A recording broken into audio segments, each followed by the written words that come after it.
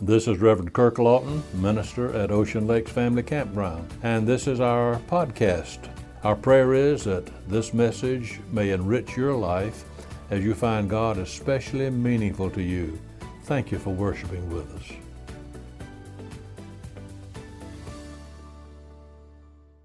Good morning. Once again, we are delighted to welcome you to our worship service at Ocean Lakes Family Campground. Today is June the 14th, which is Flag Day. Before I get to the message, I want to share with you a poem. I wish I knew who wrote it. It's a beautiful poem honoring our flag. And I think there's no more appropriate day to give proper honor to the flag of the United States than today, Flag Day. The poem goes as such. I am your flag of the United States of America. I have led your sons into battle from Valley Forge to all wars. I was born on June the 14th, 1777. I am more than just cloth shaped into a design. I am the refuge of the world's oppressed people. I am the silent sentinel of freedom. I am the emblem of the greatest sovereign nation on the face of the earth. I am the inspiration for which veterans gave their lives, as well as their war-torn bodies. I have crossed all oceans to make this world safe for democracy. I was created to serve my people and the government in power.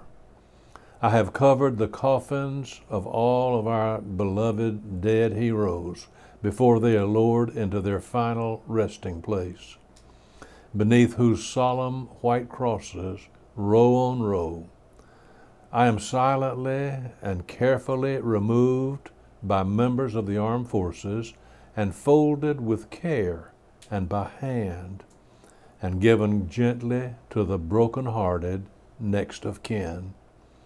I am more grateful to the brave armed forces that continue to give their lives and the gallant sailors who were bombed at Pearl Harbor and were sent to their watery graves, and the courageous fighting Marines at Iwo Jima, and the brave soldiers that invaded the shore of Normandy, and the brave men of Merchant Marine who manned the bridge of ships, bringing cargo to our fighting forces and our allies, and our POWs and MIAs who still haven't found their way home, and all of our great presidents of our great nation.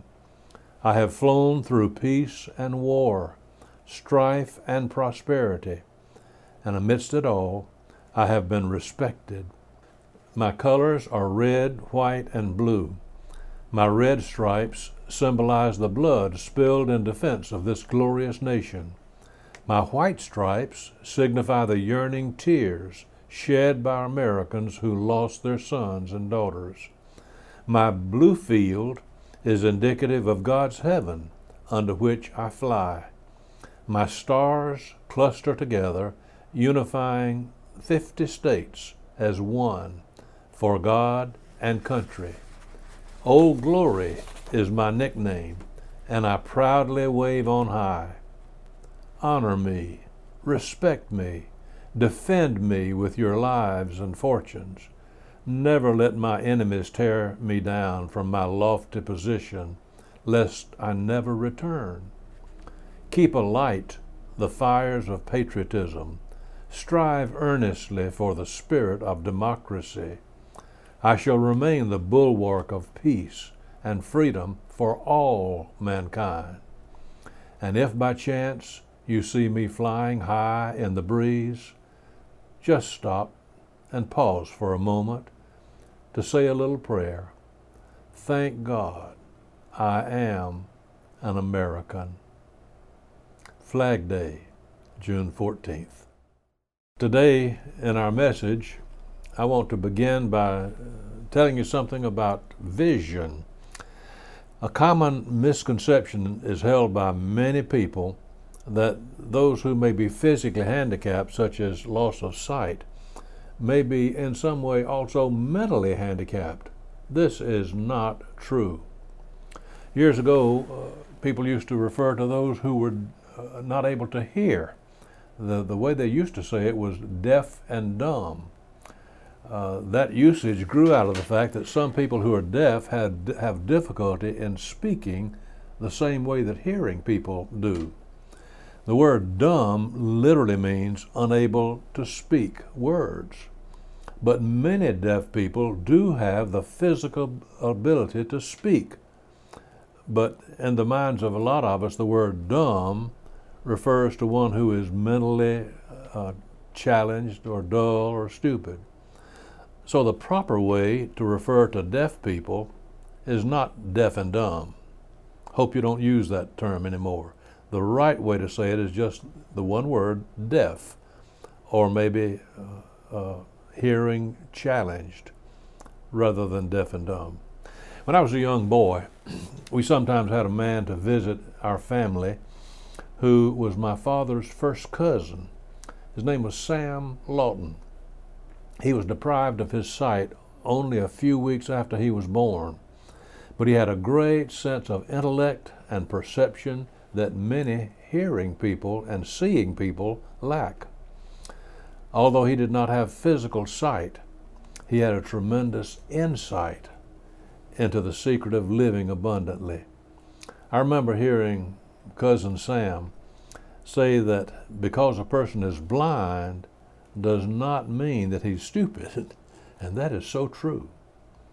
One of the real tragedies of life is the fact that so many of us who possess 20/20 vision physically are blind to some important things about us. A great naturalist once said that in a forest, the top branches of a hemlock tree always point toward the east.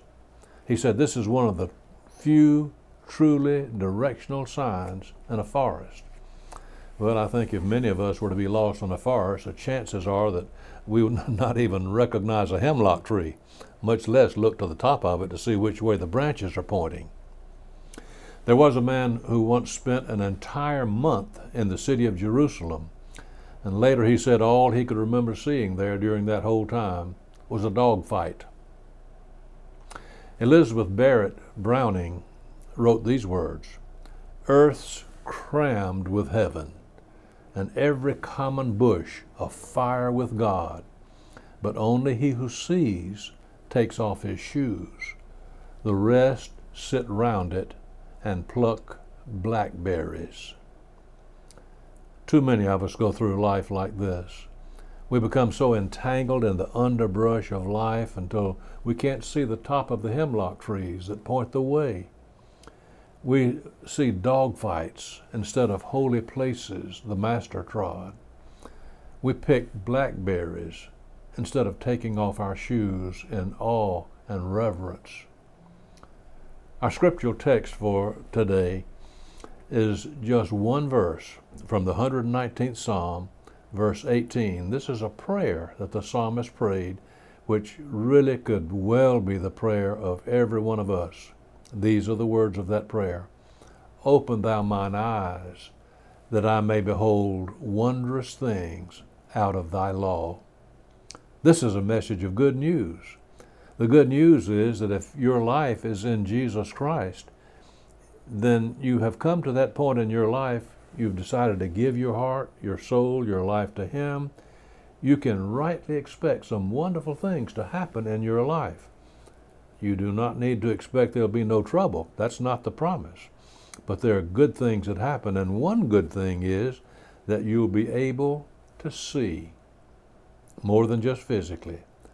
I'm not talking just about your physical sight. Maybe you have that anyhow. But more importantly, you'll have a special sense of sight which will now allow you to see some of those wondrous things which the psalmist talks about. "Open thou mine eyes, that I may behold wondrous things out of thy law."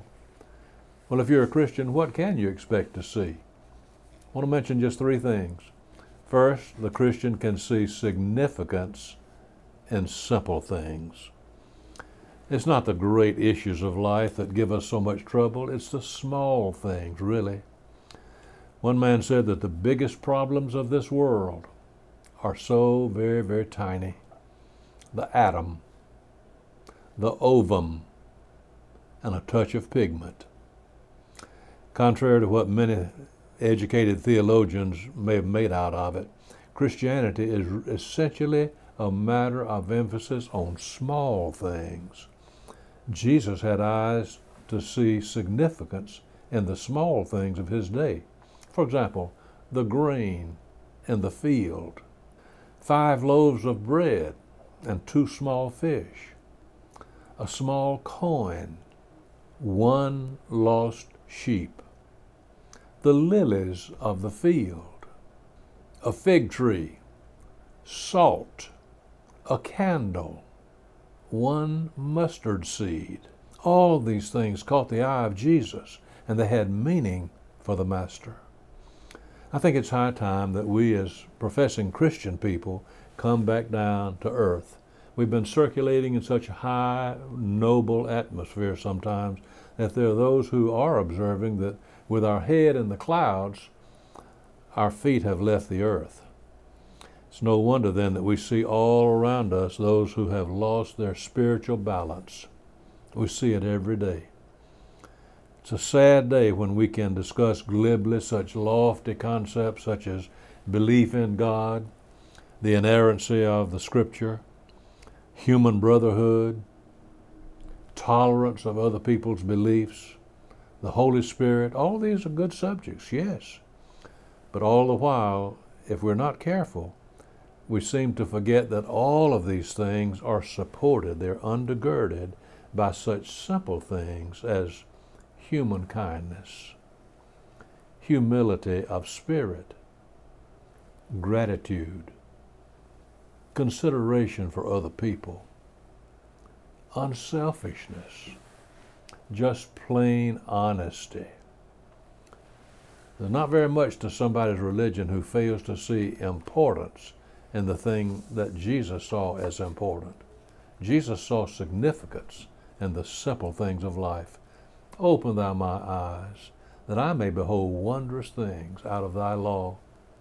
But the Christian can see not just the significance in simple things, but we can also see colorful and commonplace things. The wife of a doctor had died, and his young daughter lovingly began keeping house for her grief-stricken father. As the years passed, this daughter grew weary of the routine of day-by-day housework. So one day she went into her father's office and she poured out her resentment to her dad, having to do the same thing over and over and over. Such boredom, she said. This wise and loving doctor father of hers pointed to a row of empty bottles on a shelf behind his chair. He said to his daughter, "Honey, those bottles are all exactly alike, but into them may be poured poison, a bitter acid, some healing medicine, or maybe some medicine that will build up a person's weak resistance." He said, "Dear, it's not the bottles. It's what you put into them that really counts." That father gave his daughter some sound advice with those fatherly words of wisdom. He said, "Honey, you may think that yours is the only routine life on this earth, but every person's life has a bit of routine in the same kind of way. Yes, the days of our lives are somewhat like empty bottles, and we fill those bottles with what we will. There's some who fill their life up to the brim with the poison of regret or self-pity or resentment or anger or what-ifs. It's no wonder their lives turn out to be unhappy. And as we look at so many unhappy people all around us in this world, we might just shrug our shoulders and say, well, it's a pity that people are like that. But when we see so many of these unhappy people who are professing Christians, maybe faithful church members, something must be deadly wrong. I think somebody probably has the wrong kind of religion. I'm not talking about denominational differences. Jesus came to bring happiness to our lives. His own life was like this. I know there's much about our Lord that made him unhappy. But you know, I cannot envision Jesus dragging and moping around because of all the evil in the world of his day. Nor would he have his followers to do that either. One of the problems with so many Christians these days is not that they're openly bad people. There are a number of good Christian people whose lives just do not radiate any kind of semblance of joy or happiness at all. They're monotone Christians. They have no color. They have no heights, no depths to their lives. They go about their dull, dreary tasks as if they are driven by a whip. Somebody said that even people in church sometimes go about their assumed duties in church life with about as much spark as a wet piece of spaghetti. How tragic that might be if that's the case. Yes, there are some things that are commonplace in everybody's life, but the real Christian, the one who's following Jesus, is one who is able to see with open eyes things like the thrill of a little child who learns about God. The Christian is one who can see the laughing eyes of a young girl, or maybe a young man's athletic enthusiasm,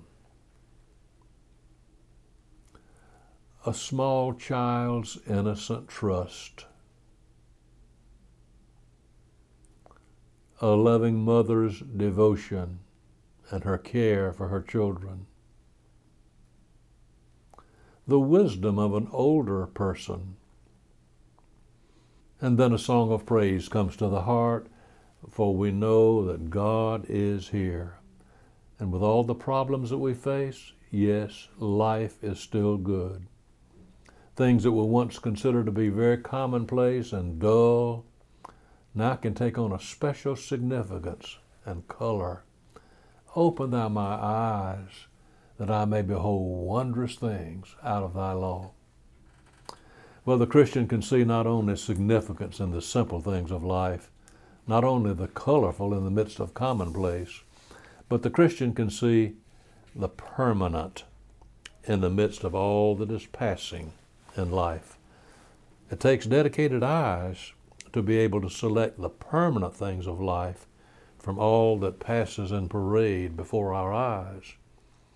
Here again, there are many morally good people who have been deceived by the passing show of the world, so much so that they've lost their sight of the things that are permanent. Our Lord said, "Heaven and earth shall pass away, but my words shall not pass away." But oh, how many modern people scoff at that idea. Why, the thing today is to ignore those old ideas. We're living in a dazzling new era. We worship that which is new and exciting. Well, you don't have to live very long wherever you live to see people who are taking the passing instead of the permanent.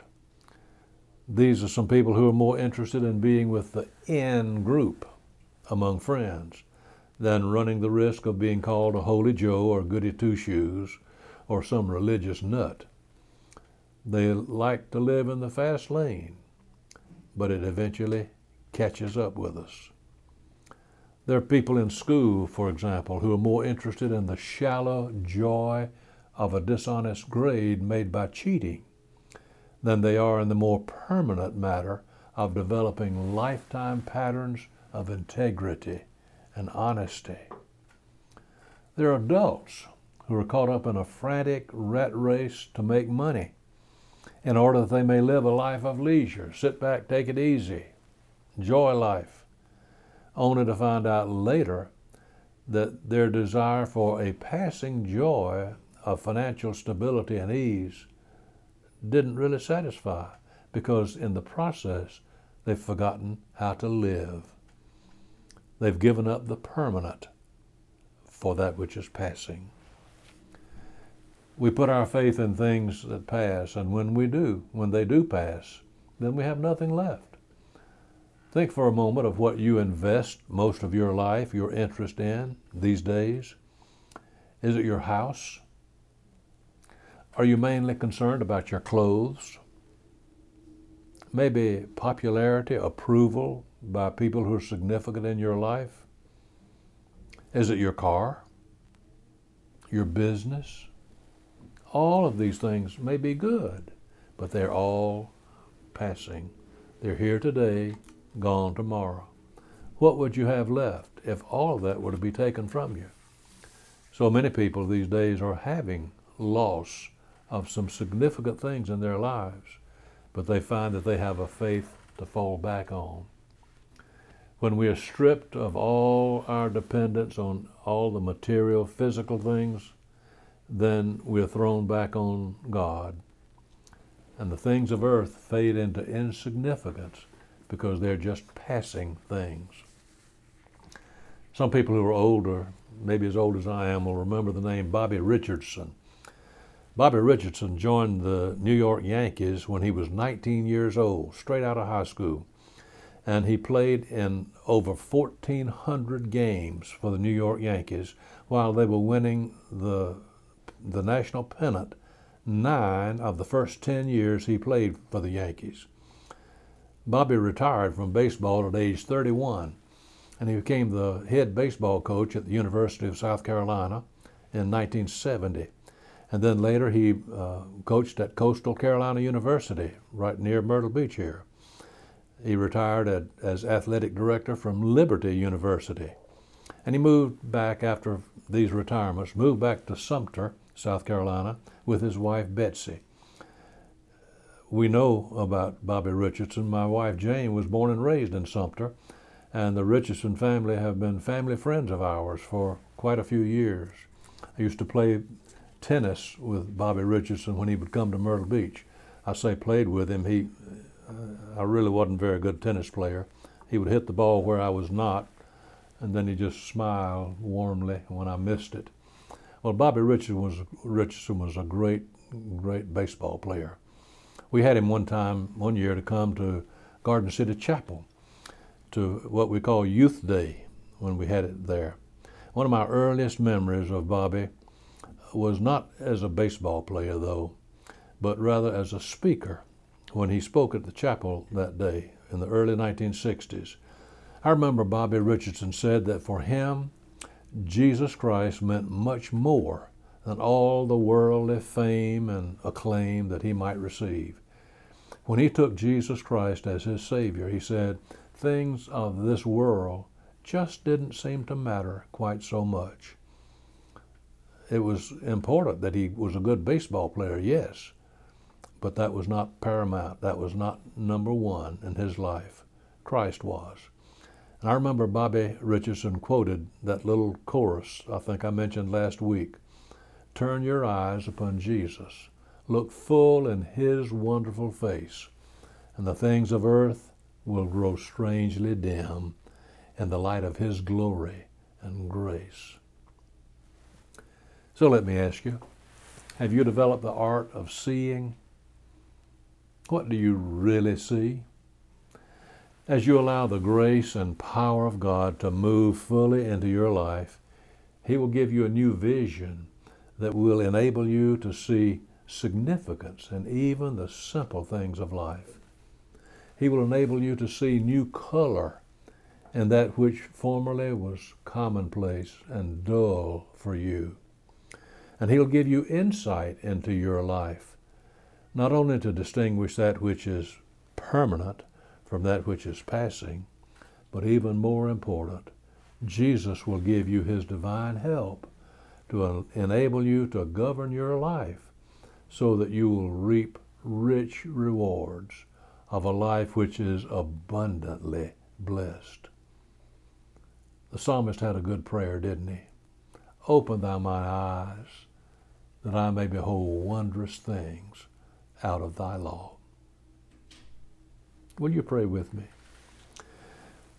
Lord, this is our prayer too. We don't have good vision sometimes, but you can give us insight and clear vision to see ourselves as we really are and to see what you can do with our lives when you have control. Thank you so much, O God, for loving us as you do, for sending your Son Jesus to cleanse our lives, to give us forgiveness, redirection, and a meaningfulness in living. So thank you, Father, for the opportunity of worshiping here and of giving Jesus that prominent place that he so richly deserves. May that be our prayer too, even as the psalmist prays, that our eyes may be open and we may behold wondrous things out of your law. In the name of Jesus, we pray. Amen. Once again, we thank you for being with us today from Ocean Lakes Family Campground here in Myrtle Beach.